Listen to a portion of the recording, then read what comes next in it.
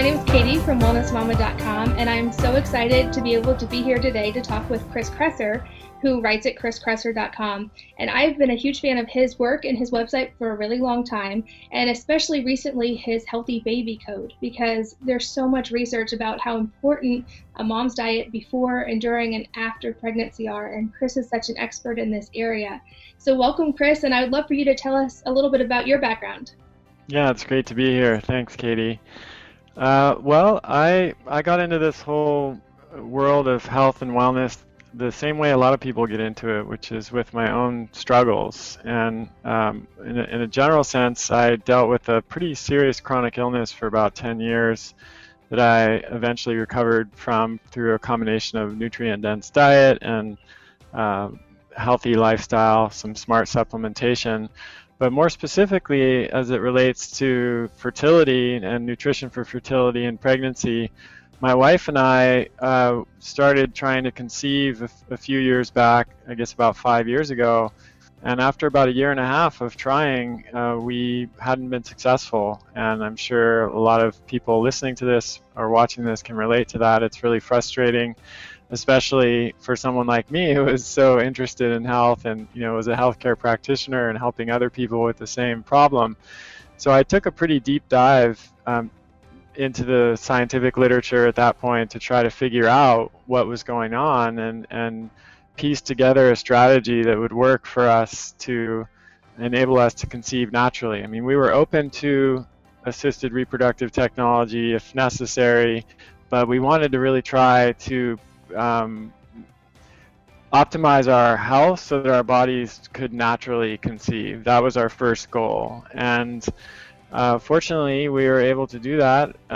We have now a very healthy daughter, Sylvie, who just turned 3 last week. And she's been the blessing of our lives and has brought us so much joy. So after we conceived, I realized that the knowledge that I had gained during that process would be helpful to other people, and I wanted to share it. So I did a local workshop here in Berkeley where I taught the information, and it sold out within a few hours. So I figured that we might be onto something, and then decided to make that workshop available,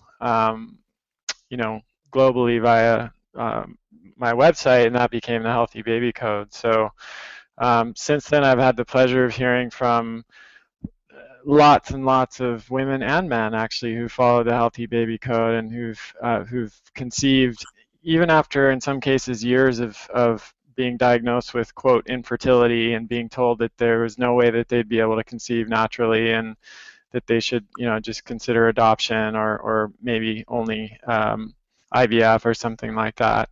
I still get pictures from parents who've conceived and with their Healthy Baby Code baby, which is really fantastic. And probably of all of the different things that I do, I'm more passionate about this because, and I don't have to tell you this, Katie, because this is what you do every day, but there's really nothing more important than the health of our children and our families. And they are the future generation, and if our children aren't healthy, then we don't really have anything. So, and I know firsthand the frustration that comes with not being able to conceive, and then the joy that comes from making that happen. So I'm excited about this. That's awesome, and your daughter is gorgeous. I've seen the pictures you posted online. She's beautiful. Thank you. Yeah, she's gorgeous. And I know that a topic both of us are really interested in researching and that we write about a lot is the importance of that pre-pregnancy diet and pregnancy diet and nutrition and environment and stress and all those factors during pregnancy, before pregnancy, during breastfeeding, that whole phase. And I know you've done a lot of research on this. So could you explain that and talk about the connection between those factors and a child's lifelong health? Sure. And it's a really important topic. And the strange thing about it to me is that so few people really understand that. It's not something that we're taught in school. It's not even part of the dominant health message that we get.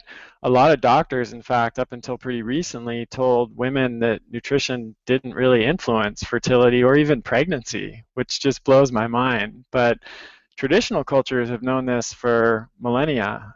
In most hunter-gatherer cultures, they have special preconception diets that they give to special foods that mothers and fathers to be will eat in order to increase their chances of having a healthy baby. And they didn't have any science, of course, to figure that out. They just figured that out over hundreds of thousands of thousands of generations, hundreds of thousands of years, and we're only now beginning to catch up to in terms of our understanding with modern science. And in fact, there is a whole theory on this called the developmental origins of health and disease theory, which they refer to as DOHAD, which is, I think, kind of a funny acronym, but it was first proposed by a British researcher named David Barker back in the 80s to explain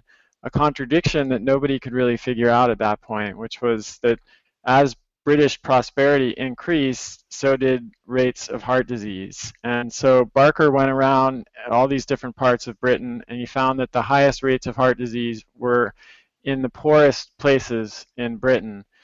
But rather than smoking or dietary fat or some other lifestyle cause being the issue, the factor that was most predictive of whether someone would develop premature heart disease, like before the age of 65, was actually their weight at birth. So he found that infants that were carried to full term with birth weights between 8.5 and 9.5 pounds had a 45% lower risk of heart disease later in life than infants that were born at 5.5 pounds, which would be premature low birth weight. They also had a lower risk of stroke, a 70% lower risk of insulin resistance, and a slightly lower risk of blood pressure later on in life. And when you look at the chart of the data, you just see that the risk declines, the risk increases for all of those conditions in a linear way as birth weight either goes above 9.5 pounds or drops below, 6 pounds.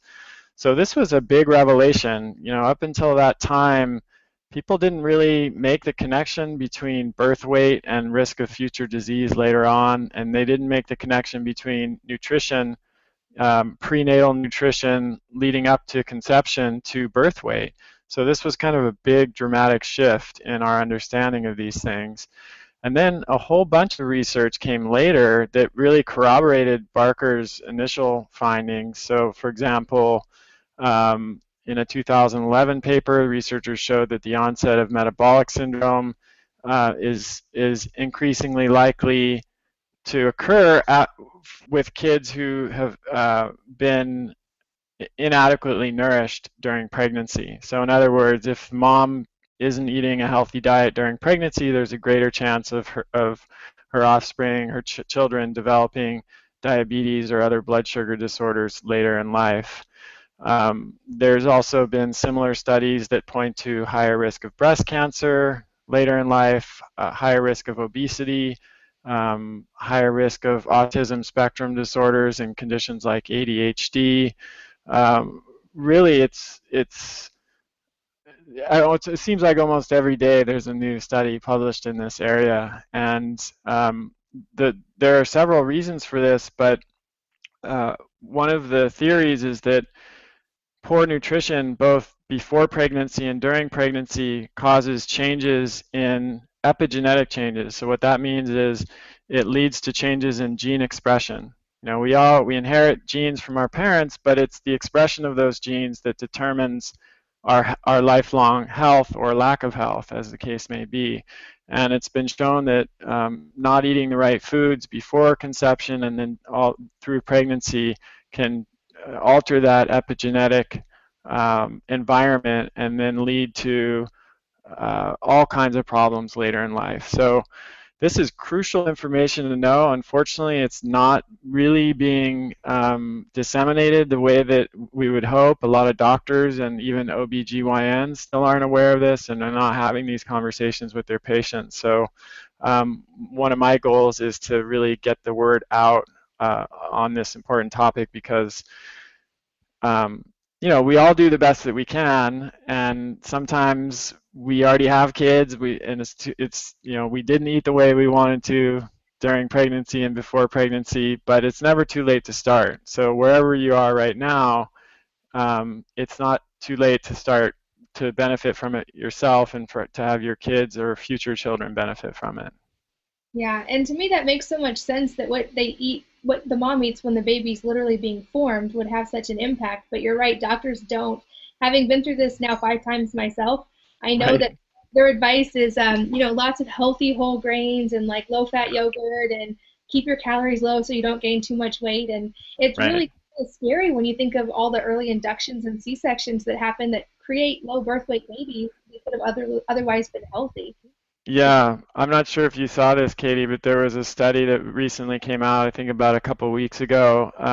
There's a lot of reasons why C-section is not desirable in terms of future health of the baby. One of the biggest is the changes that it causes in the gut microbiome. We know that babies that are born vaginally, that's their first exposure to the mother's natural microbiota, flora through the birth canal, and exposure to the bodily fluids through the vaginal birth, and that sets the stage for a healthy the development of a healthy gut microbiome, which we now know is really crucial for overall health. But this study looked at it from a different angle. They found that babies that are born by a C-section have, again, changes in the epigenetic expression of genes. And in fact, that babies born to C-section, there's a difference in how their the stem cells are methylated. And this gets kind of complicated, but the simple explanation for methylation is that it determines which genes get turned on and which genes get turned off. And since genes control all proteins and enzymes in the body, basically the turning on and turning off of genes regulates everything. And this study showed that C-section causes changes in the way genes are methylated, and then in turn this is what explains why C-section is associated with so many higher risk of so many different issues later on in life. And again, this isn't to make anyone who's had a C-section feel guilty. No, nobody goes into, well, not nobody, but most women don't go into pregnancy saying I'm going to have a C-section. Most choose to have a natural birth, and something goes wrong. But it does highlight the importance of nutrition, because good nutrition is one of the best ways that you can protect yourself from that kind of event happening. Absolutely, and I'll reiterate that. I'm the last one to judge. I had a C-section for placenta previa. It saved my life. Obviously, it wasn't ideal, but medicine definitely has its place when it's needed, and it's very valuable, Absolutely. but not every single time. And Yeah, and I mean, the trend that's disturbing to me is the increase in planned C-sections, especially around the world. I mean, in some countries like Brazil, I think it's 80 or 90%, which is just horrifying. It's on the rise in China, and I can't remember the most recent statistic in the U.S. Maybe you know, Katie, but it's higher than it should be, and I think that's largely in part because women haven't been educated about this stuff. They don't understand what the risks are with C-section. And I've never been through birth, but we had Sylvie my wife delivered Sylvie at home, so I was there watching, and I can understand the fear that women have to go through that process. It looked painful, but it also looked beautiful and joyous. And I think if more women understood that C-section is not just a harmless procedure that makes birth more convenient and less painful, there wouldn't be so many planned C-sections. exactly, and I'm yet to hear a doctor explain anything about methylation or gut bacteria transfer or any of that. But I hope Right. that part. And but one thing that's encouraging, and I'm sure you've seen a lot of this research too, is that when you talk about epigenetics, that even though these things may be influenced by the birth process and by the mother's pregnancy diet, they're still not set in stone. And Yep. even the child's diet the rest of their life can turn on and turn off genes. And so I'd love for you to talk about, from a practical standpoint, what are some of the foods that traditional cultures ate and that moms should be eating when they're pregnant, and even kids who maybe didn't have the optimal pregnancy experience, but that now when their moms are trying to improve their kids' health now. Sure. So when you look at the preconception and pregnancy diets in these traditional cultures, you see a number of common themes. Of course, it varies from culture to culture, the specifics of it, but you see a lot of traditional fats like butter or ghee, coconut oil, palm oil, avocados, things like that. in the cultures that eat dairy, you'll see consumption of dairy fat, which is high in fat-soluble vitamins. Um, I'm going to tell you what they ate, and then I'm going to tell you actually what modern science has told us about what's in that, which they never knew, of course. They just knew it intuitively. So then you have meat and poultry and fish, and of course those are high in really bioavailable, which means easy to absorb protein and many other micronutrients, vitamins, minerals, etc. You had egg yolks in particular were prized in many of these cultures. The yolks are rich in choline and biotin and several other nutrients which play an important role in pregnancy. Organ meats, like liver, for example, were also highly prized in these cultures because they're really nature's superfood. When you look at the nutrient profile of liver and you compare it to all kinds of different foods, plant foods, and even other muscle meats, it's much higher in things like vitamin A, which are somewhat difficult to get from food and really important for pregnancy. Cold water, oily fish like salmon are prized, and that's we know now that they're rich in the long chain omega-3 fats like EPA and DHA, which DHA is especially important for brain development and the growth of the neural tissue in developing babies. Dark leafy greens like kale, collards, etc., very nutrient rich, good sources of folate, which protects against neural tube defects and is important for both conception and a healthy pregnancy and carrying a baby through to full term. Bone broths and fattier cuts of meat that are rich in glycine, which helps balance out methionine and plays an important role in pregnancy, and then all kinds of fermented foods, of course, which are beneficial for the gut. So it's really a lot of the foods that you've been recommending, Katie, and I recommend to my readers. Very nutrient dense, low in toxicity, anti-inflammatory, and these are the foods that should be emphasized not only for general health but also for fertility and pregnancy, and that should be a surprise, right? The same foods that are good for us at other times are good for us during this crucial period. But I would say that it's even more important to get these to maximize your nutrient density when you're trying to conceive or when you're pregnant, or for that matter when you're breastfeeding. Yeah, definitely. I would agree 100%. And I love if you could talk about some of the nutrients, especially. We see a lot in mainstream medical literature about DHA. Thankfully, that's getting some Yeah. press. One that I heard about recently and that you talk a lot about really well is folic acid versus folate, and especially for Hmm. people who are struggling with problems methylating that. And what that is. Yeah. Could you explain that? Sure. So folic acid is um, the form that you typically see in vitamins and folate is the natural form that is typically found in food. And this is vitamin B. It's also referred to as vitamin B9. As I mentioned before, it's really important for protecting against neural cranial tube defects, which is one of the more common things that can go wrong during pregnancy. It's also important for carrying the baby through to full term and for conception in the first place. But there's been a misconception in terms of equating the effects of folic acid, which is the synthetic form that you get in many supplements, with the folates, natural folates that you find in foods like dark leafy greens or chicken liver. Um, some people have a reduced ability to metabolize the synthetic folic acid, and that unmetabolized synthetic folic acid has been shown to potentially cause problems. So while folic acid does seem to protect against some of the potential effects of folate deficiency during pregnancy, it can cause problems in people who are susceptible to that.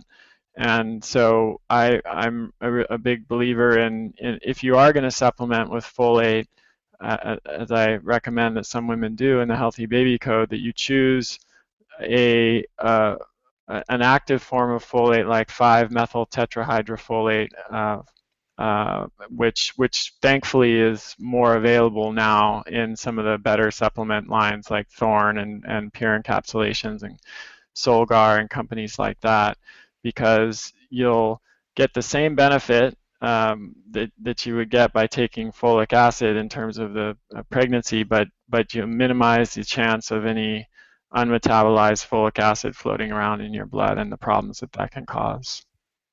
Yeah, I'll vouch for that because I didn't find out till my last pregnancy that I have that Mhm. MTHFR gene mutation. And Right. so all the folic acid and all those supplements I wasn't even being able to use, and it was probably putting me at risk for a lot of other problems. And so Hmm. I'm so glad to hear that it seems to be getting much more mainstream attention lately. I think it is, yeah. I'm seeing a change in that, and a lot of people and patients who work with me on fertility stuff are already aware of that, and so I think the word is starting to get out. And then, of course, you can always increase your intake of folate-rich foods. Chicken liver, I mentioned before, organ meats are a fantastic nutrient-dense food, and they're one of chicken liver in particular is one of the richest sources of folate. And I know a lot of people don't, may not enjoy eating straight up chicken liver, but you can make chicken liver pate, for example. A lot of people like pate, and that's an easy way to get it in. And then dark leafy greens like kale, collards, etc., a good source of folate. And lentils, if you tolerate them, are a good source of folate as well. Awesome. Well, I'd love to switch gears a little bit. Can we talk about stress? Because I think a lot of people still have the idea that stress is just a mental thing. It doesn't really have a Right. physical unless it's, stressing you out and you feel stressed. And I would love for you to talk about that. I know you've written about it, but especially in pregnancy or pre-pregnancy, what effect does stress have on the body and even the baby? Yeah, that's a great question. And there was actually a new study, relatively new study, published in March of 2014 that the New York Times covered, and they found what they took 400 women who were trying to have a baby, and they tested their saliva for stress hormones, both alpha amylase and cortisol. And when they analyzed the saliva samples, they found that the women who had the higher levels of stress hormones had the lower chances of conceiving. And um, when they sort of further analyzed the results, the women who had the kind of the longest standing chronic stress were at the greatest risk for infertility. In fact, they had double the risk of infertility than women who experience less stress. And it's if you think about it from an evolutionary perspective, it makes a lot of sense. When we're under a lot of stress, the body perceives that as a threat, and in its wisdom, it's not going to conceive readily in an environment where we're under threat. That's just a protective mechanism, evolutionary mechanism that's aimed at helping the species to survive. And so that's one risk of not managing stress is just not conceiving at all. Another risk of stress is when it's excessive during pregnancy, and because what can happen there is a similar thing from an evolutionary perspective. Is if the woman is under a lot of stress during pregnancy, then that can cause epigenetic changes in the baby that will lead to health problems down the line. So of course, stress is part of life. I'm not suggesting that you need to be stress free. That's not what it's about. It's impossible. And there's even, good forms of stress that help us to adapt and grow, both personally and as a species. So it's not about eliminating stress. It's about managing the stress that we do have in our lives with things like yoga or meditation or mindfulness practice or exercise or spending time in nature or taking hot baths or getting a massage. I frequently remind my patients that all of those things, though, as you said, Katie, people tend to kind of discount them and only get to them when there's time, which there never is when you're stressed, right? These are as important, if not more important, I think, to conceiving. And in the Healthy Baby Code, we actually provide some guided stress management audio programs for women to listen to and men because I know both firsthand in my own experience and just from all the research I've done that that's really crucial. Yeah, absolutely. And so managing stress is obviously huge, but what are some other things, either food or lifestyle things, that should pretty much universally be avoided while a woman's pregnant? Well, yeah, so I mean that's a good question. There's I'm hesitant to speak in absolutes, but I mean you obviously want to minimize your exposure to toxins. So I think using personal care products that don't have a lot of chemicals is another important thing that's rarely discussed. Um, we actually, in some cases, absorb more chemicals through our skin than we do through things that we put in our mouth because the skin as a barrier system isn't as effective at filtering some of that stuff out. So I think using good, um, you know, uh, greener home care and personal care products is important. I think you want to really avoid processed, refined, inflammatory foods as much as possible. So the highly refined flour, sugar, industrial seed oils like the refined vegetable oils you see in most processed and refined foods. Those foods are really low in terms of nutrient density. Some of them are almost completely devoid of any beneficial nutrients, but they've got a lot of substances in them that can cause problems, particularly for people who are susceptible, like gluten. We know that up to 1 in 10 people are gluten intolerant, and if you eat gluten while you're gluten intolerant, that causes a whole autoimmune inflammatory or immune inflammatory reaction that can have repercussions not only for you but for the developing baby. So making sure you're eating real food and not eating junk is, on the most basic level, really important. Yeah. Um, yeah, I think those are the main ones that come to mind that we haven't already talked about. One question I know a lot of pregnant women have is there are obviously so many good nutrients in seafood and fish, but also there's a concern with mercury. So what's your Yeah, take on that as far as? that's a great question, and it's another one that there's a lot of misunderstanding about in the mainstream.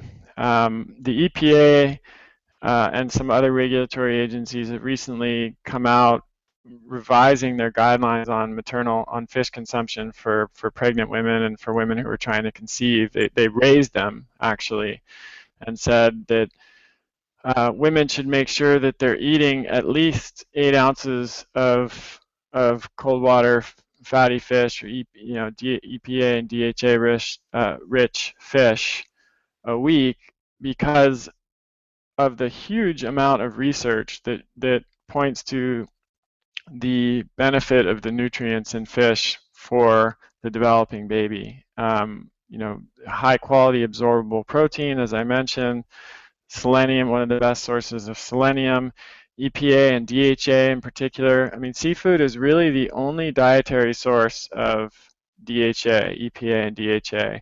There are plant foods like flax and walnuts that have shorter chain omega-3 fats that can, in theory, be converted into those long chain of fats like EPA and DHA, which really provide the benefit of omega-3s. But when you look at the research, you see that less than 0.5% of those plant-based omega-3s gets converted into those beneficial long-chain omega-3 fats like EPA and DHA. So for all intensive purposes, you know, those plant foods are not going to give you the EPA and DHA that you need, and so that's where eating fish comes in. Now, the two main concerns with fish consumption have been mercury and then more recently radiation from Fukushima.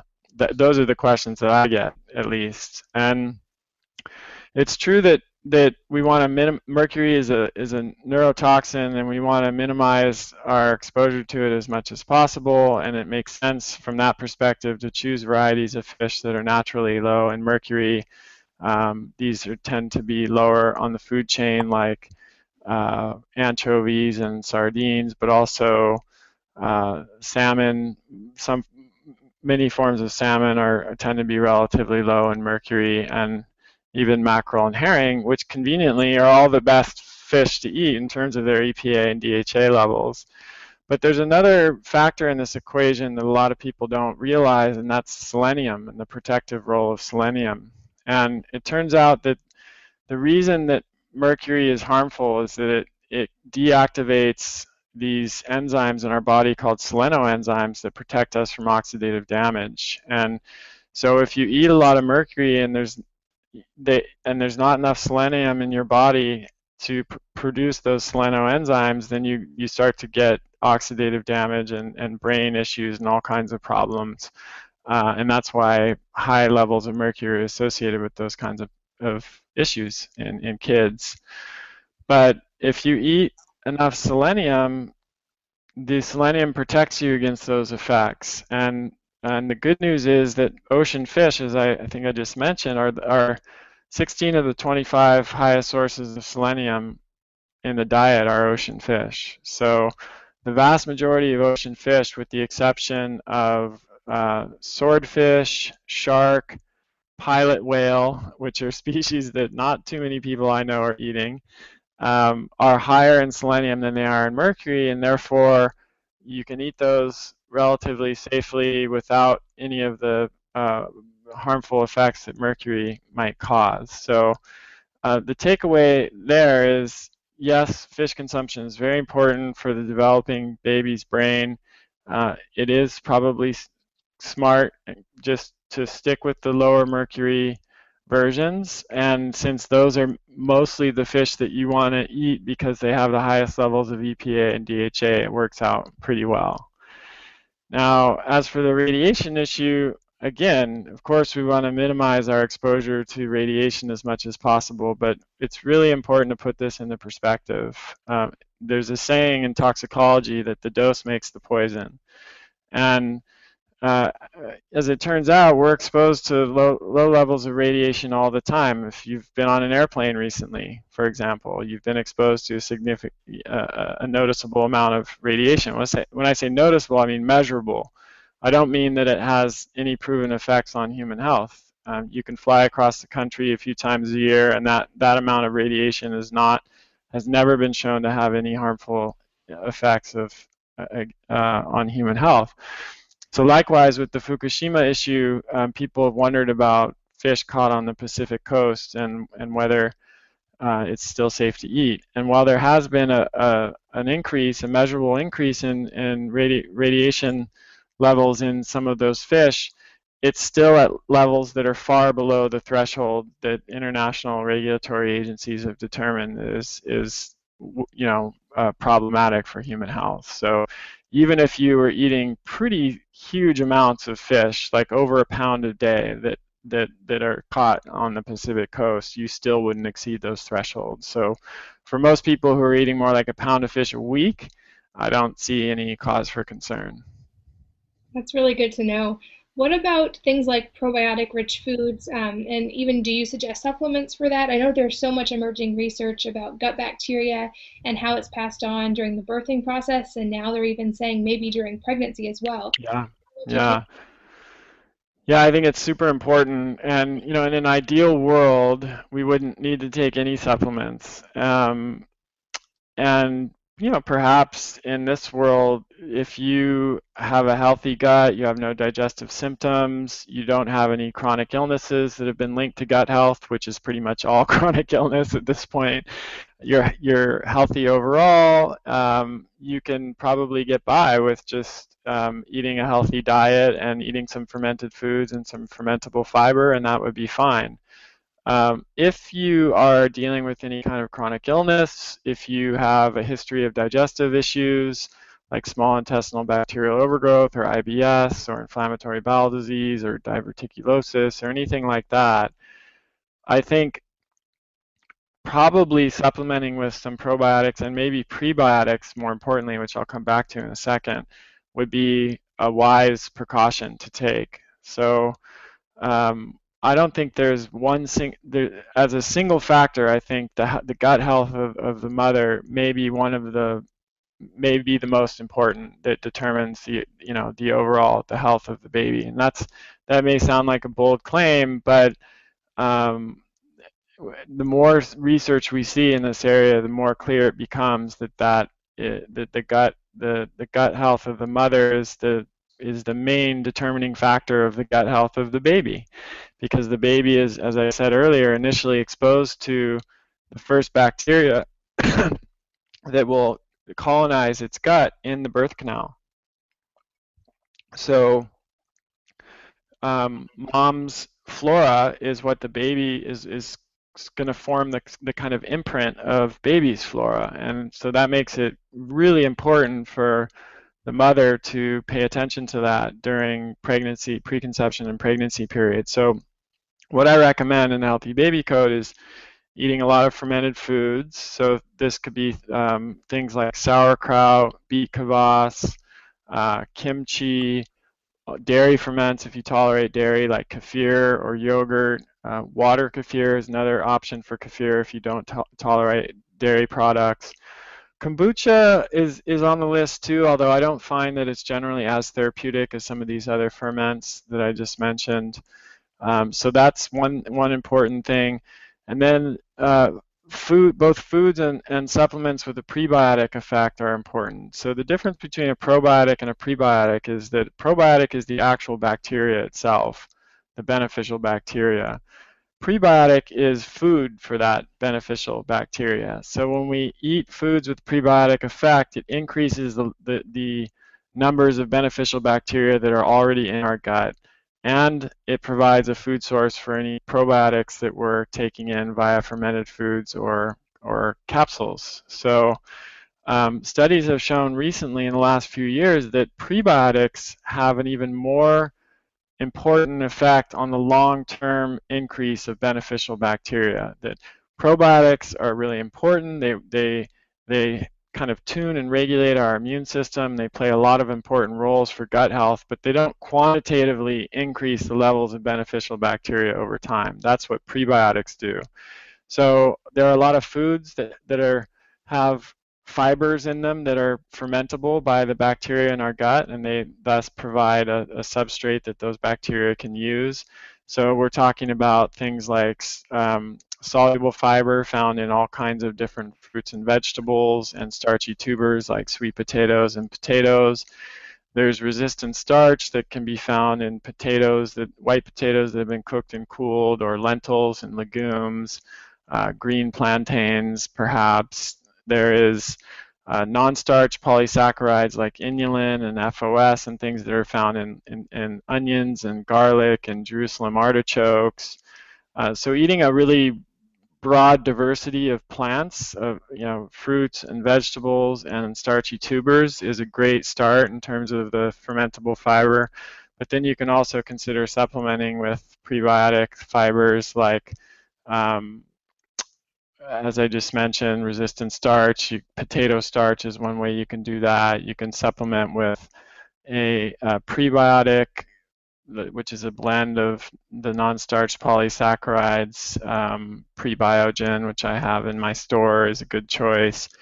You can supplement with soluble fibers. A couple examples would be glucomannan or psyllium fiber. So there are a lot of different things that you can do to kind of all together to improve your gut health as you're trying to conceive or during pregnancy. I'm so glad you touched on resistant starch because that's something I've been researching a lot lately. It's fascinating, but it brings up another good point, which is there's so much debate with health in the health community on sugars and starches in general.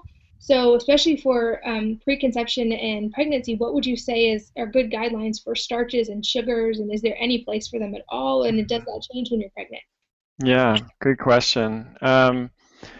Just a clarification for some of your readers and listeners, resistant starch is actually not absorbable by humans. So it doesn't affect blood sugar at all. If anything, actually it lowers blood sugar. And some really interesting research has shown that, and also my clinical experience using it with patients, I've seen drops of 10 to 15 milligrams per deciliter of fasting blood sugar in some people who are using resistant starch. So unlike other starches, it's not going to have a it's not going to affect your blood sugar if you have type 2 diabetes or if you're, on that blood sugar spectrum.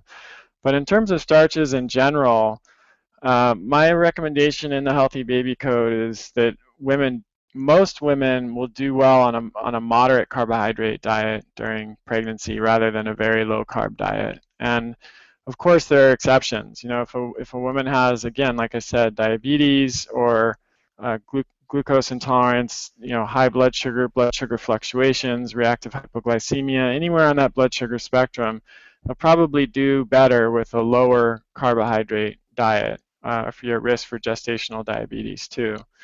But if your blood sugar is normal, then I think a moderate carbohydrate diet works best for most women. Pregnancy is a really energy-intensive process, right? There's a great demand for energy in the body for this developing baby to thrive, and glucose is one really usable form of energy, it's readily found in starches and can really help women to just feel more balanced and more energetic during pregnancy. Whereas a really low carb diet I've seen it lead to mood swings and irritability and fatigue and insomnia and things like that. So that's my general recommendation. I think minimizing sugar always makes sense.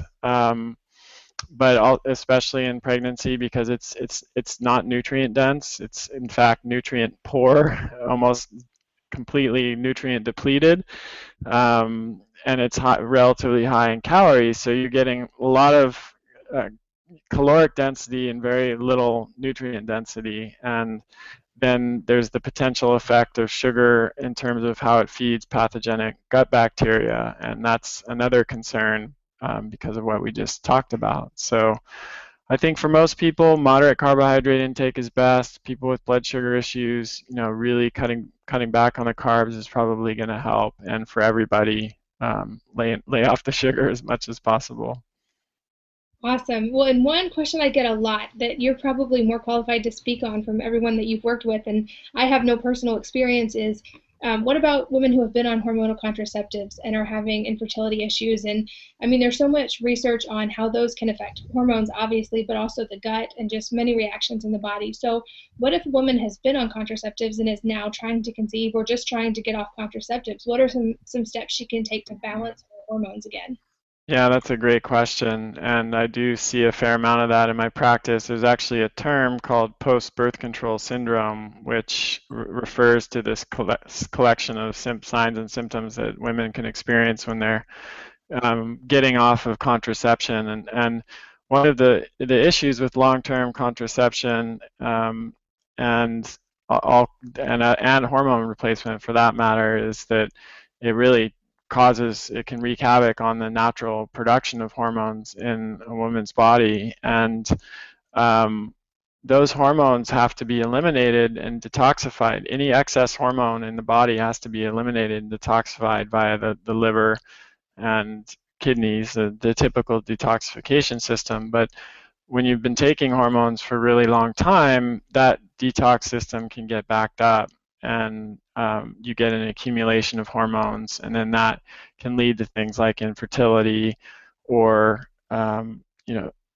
any number of other symptoms that are related to hormone imbalance. So one of the best things to do, of course, the first thing to do is always to clean up the diet, and assuming that's been taken care of, another thing to focus on is liver detoxification and improving liver function. So there are a number of ways you can do that, a number of substances that are important there. Glutathione is one of them, N-acetylcysteine and alpha-lipoic acid. Milk thistle is a botanical that I'm sure a lot of people have heard of that has a good effect on liver. There are a number of sort of detox supporting products. The supplement line that I created with Rob Wolf, we created a product that would for this exact purpose called Adapt to Clear, um, because there weren't a lot of products that I really liked on the market that did exactly what I wanted them to do. And this is one of the biggest problems that Rob and I both saw in women who were coming off of, who were struggling. You know, when they first switched to a nutrient-dense diet, they weren't getting the experience that other women were getting, and one of the main reasons for that is this impaired detox capacity. So it's definitely possible to deal with this. You may be able to deal with it on your own. In some cases, it may be necessary to find a good functional medicine practitioner and work with them, do some testing on your hormone levels and your detox capacity. Another thing to look at is your adrenals. Oftentimes, women are experiencing hormone issues, are also experiencing like the HPA axis adrenal fatigue kind of constellation of signs and symptoms, and so there the important things would be making sure you're managing your stress, you're getting enough sleep, you're not overtraining or overdoing it physically. That's really important as well, and nurturing yourself as much as possible. Awesome. Well, kind of to tie it back to where we started, I would love for you to just tie this back into epigenetics and give some hope to people who maybe are past their childbearing years or who have kids who now maybe have health problems or even as adults have health problems, and talk about how epigenetics, we can still turn genes on and off even as adults, and how diet and lifestyle are able to really make a difference in those areas, even if you're not pregnant. Absolutely. Yeah, as I said in the beginning, it's never too late to start. I have some patients who are in their 80s who have recently started, done a 30-day reset from my book and are feeling, better than they have in decades, according to them. And their their mental clarity is increased, their memory is increased, they're able to interact with people around them in a way that they, you know, didn't think was going to be possible in the rest of their lifetime. And they're just enjoying themselves in a way that they hadn't been for years. So it's really heartening to see that, and that's a great example of how it isn't ever too late for us to change and to experience the benefits of dietary changes, both because of the epigenetic factors that you mentioned, Katie, and also because of the effects of nutrients on our cells and the effects of food on our gut microbiome. There was a study that came out recently that found that changing the way we eat can, in as little as 3 days, have a pretty profound effect on the gut microbiome. And those bacteria produce all kinds of chemicals and substances that directly affect our health. So, within a few days, you can see changes when you switch to a more nutrient-dense diet, and it's it's really, for me, I think there's not very much that's more important in life. If we don't have our health, it's very unlikely that we're going to be able to live the life that we want to live. And in fact, one of my favorite definitions of health, which I've often um, used, is the ability to live your dreams. And I really like that because it makes us draw the connection between good health and feeling energetic and calm and centered, and all the things that a nutrient-dense anti-inflammatory diet can do for us, with being able to go out in the world and do the things that we want to do, make a contribution, serve other people, and live a happy and successful life. And that's, at the end of the day, that's what it's all about. Awesome. I love that quote about health. And I also wanted to really make a mention to my readers that I bought your Healthy Baby Code when it first came out because I happened to be pregnant at the time. Oh, great. And it is just, I mean, so much information and so practical because I know so many products. It's like you get all the information and then you're like, what do I do? And yours is very Mhm. concrete. It has the action guides and everything. And I'd love for you to touch on it a little bit more, but also to tell everyone that if they go to wellnessmama.com/go// healthy baby code, all one word, that will take them directly to the Healthy Baby Code site so they can read about it. And I think you've even offered a discount code for the next 2 weeks. So can you talk about the Healthy Baby Code specifically? Sure, sure, yeah. So as I said before, this really came out of my own experience, my wife, our struggle conceiving, and then my desire to find a natural way, a natural solution. And hundreds of women have used used it now, used the information, have successfully conceived, even despite being told that they were infertile and they would never conceive naturally by their doctors. I've just, it's so amazing to hear reports from women like that. Every time I hear one, it completely makes my day. And as you said, it's really a practical program. I do touch on the research quite a bit because that's important to me, and I like everyone to know that the recommendations that I'm making in the program come from, scientific evidence, from peer-reviewed journals. But that's not the focus of the program. The focus of the program is exactly what you should eat and do in order to optimize your chances of conceiving, having a healthy pregnancy, carrying the baby through to full term. But we don't stop there. We also talk about how to, the importance of breastfeeding, how long you should breastfeed, how to eat while you're breastfeeding, and then how to introduce first foods when your baby starts to eat, which is, of course, an important topic that is often overlooked. So we have 6 modules. We've got video, I think over 6 hours of video content. We've got cheat sheets and worksheets, things like a one-page guide to all of the nutrients that you need to make sure you're getting and what the top food sources of those nutrients are. Nutrition, quick references. As I said, we've got some guided stress management resources, the meal plan for first foods, and a sequence of how to reintroduce those foods after your baby is born.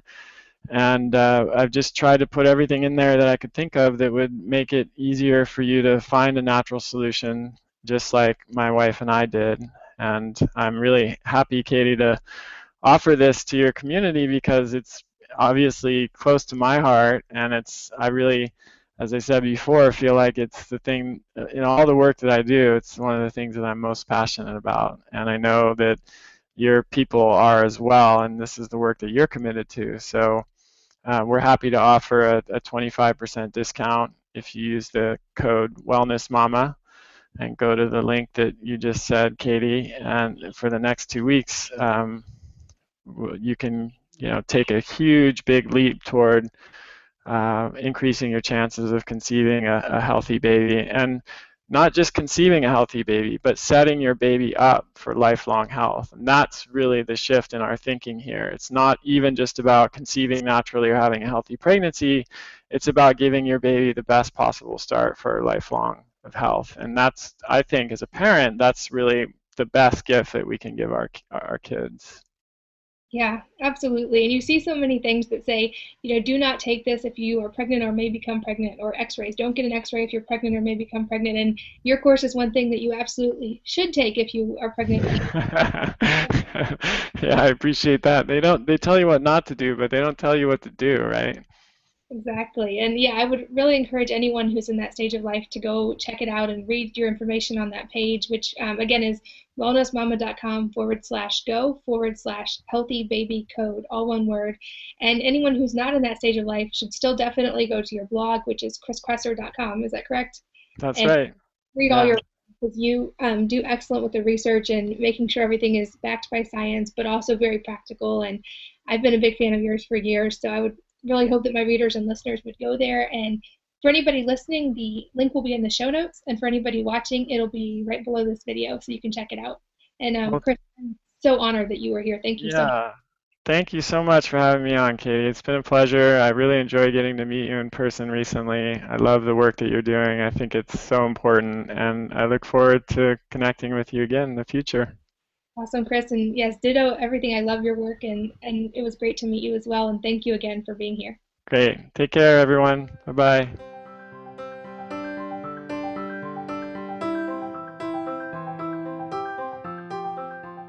Thank you so much for listening to this episode of the Wellness Mama podcast, where I provide simple answers for healthier families. If you would like to get my 7 Simple Steps for Healthier Families guide for free, head on over to wellnessmama.com and enter your email, and I'll send it over to you right away. You can also stay in touch on social media, facebook.com/endlesswellness, or on Twitter and Instagram @wellnessmama. And I would also really appreciate it if you would take a second and subscribe to this podcast so that you'll be notified of future episodes. And if you've ever benefited from something I've talked about on this podcast, I would be really appreciative if you would leave a rating or review, since that's how others are able to find this podcast and so we can help spread the message. Thanks as always for listening and for reading and for being on board with creating a future for our children that's healthier and happier. And until next time, have a healthy week.